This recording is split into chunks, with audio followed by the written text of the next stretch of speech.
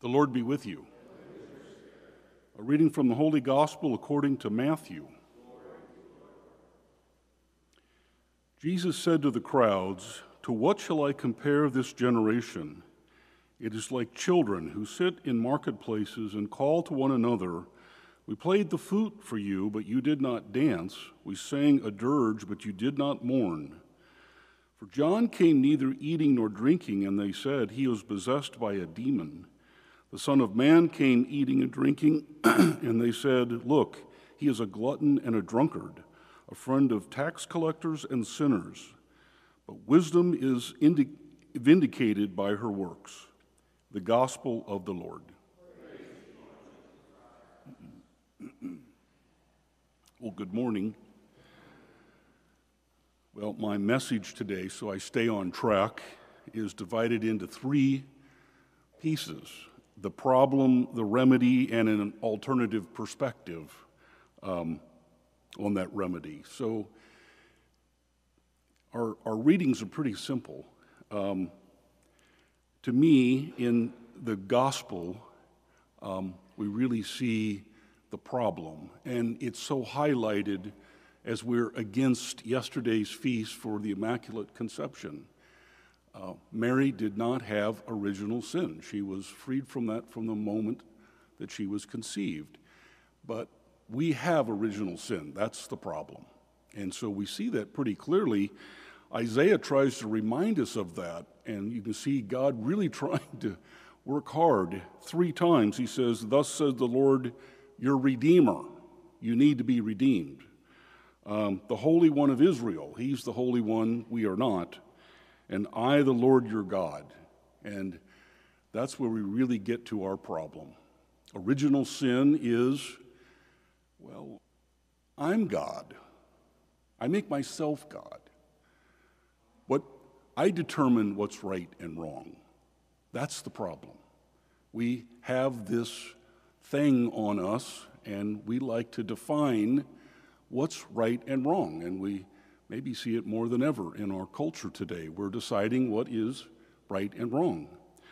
One of the suggestions for topics from the Archdiocese is to talk about the kerygma. That's a proclamation, but the proclamation is the good news. The good news as Jesus as our Savior.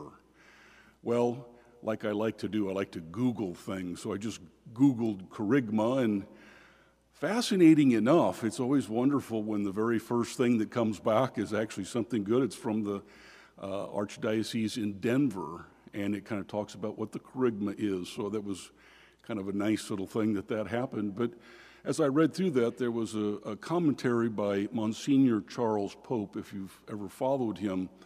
But he said, let me give you another take. He describes the kerygma, but he says, let me give you another take, in today's world. He said, you got it bad, and that ain't good. But there's a doctor in the house, and his name is Jesus. And if you'll call out to him and allow him to work in your life, he will clean up the mess you are and the mess you have made. That's the problem. That's the problem. We don't recognize that we continually put our perspective into thinking what is right and wrong. Now, what is the remedy? Well, the remedy really comes from looking at what Jesus is telling us. In this simple little gospel, he says, take John the Baptist and myself, those two together. That's the remedy. And you have to go a little bit further, and I think the scripture that does that the best is John the Baptist's father, who in his canticle proclaimed, "You will be the prophet of the Most High." And that's John the Baptist. You will show people knowledge of salvation by the forgiveness of your sins. There it is, right there. Knowledge of salvation by the forgiveness of your sins. Well, what is salvation? And we have our statue back in the back with Simeon. He said, now that I have seen salvation, now that he has seen Jesus, he can go in peace. He can die. Jesus is salvation.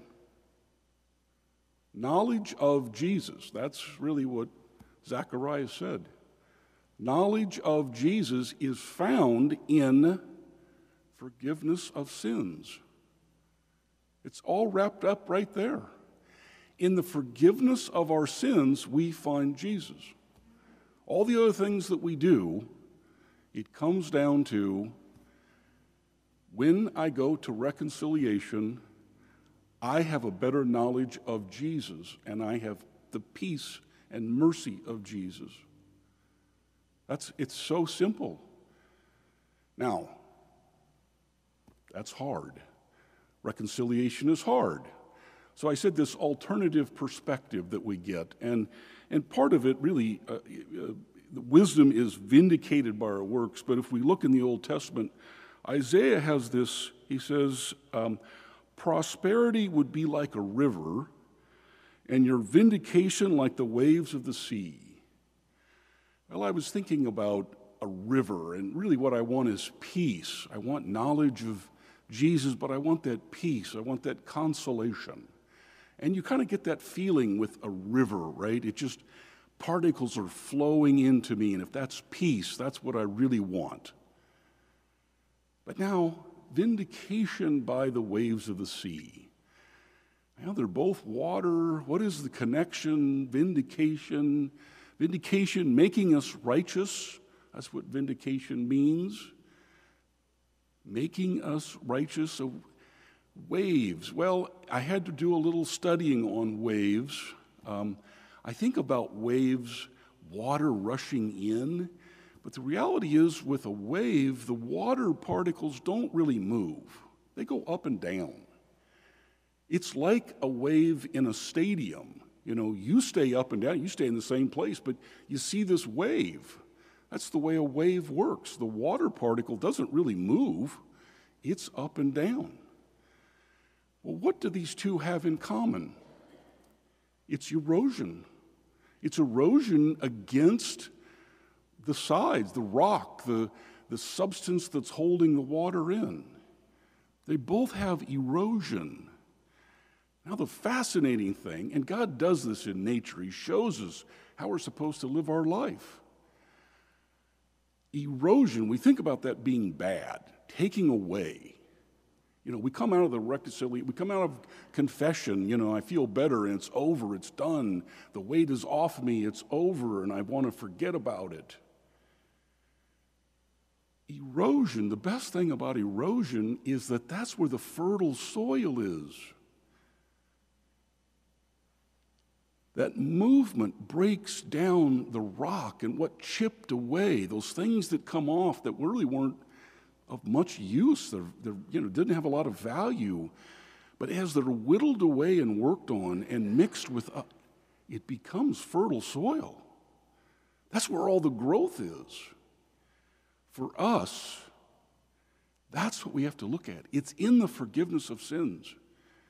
We need reconciliation as much as possible and collect the forgiveness. That's where the fertile ground is. That's where we get to know Jesus. That's where the peace comes from. That's what the beauty of this against the Immaculate Conception. This is our remedy. Forgiveness of sins. That's where the fertile soil is.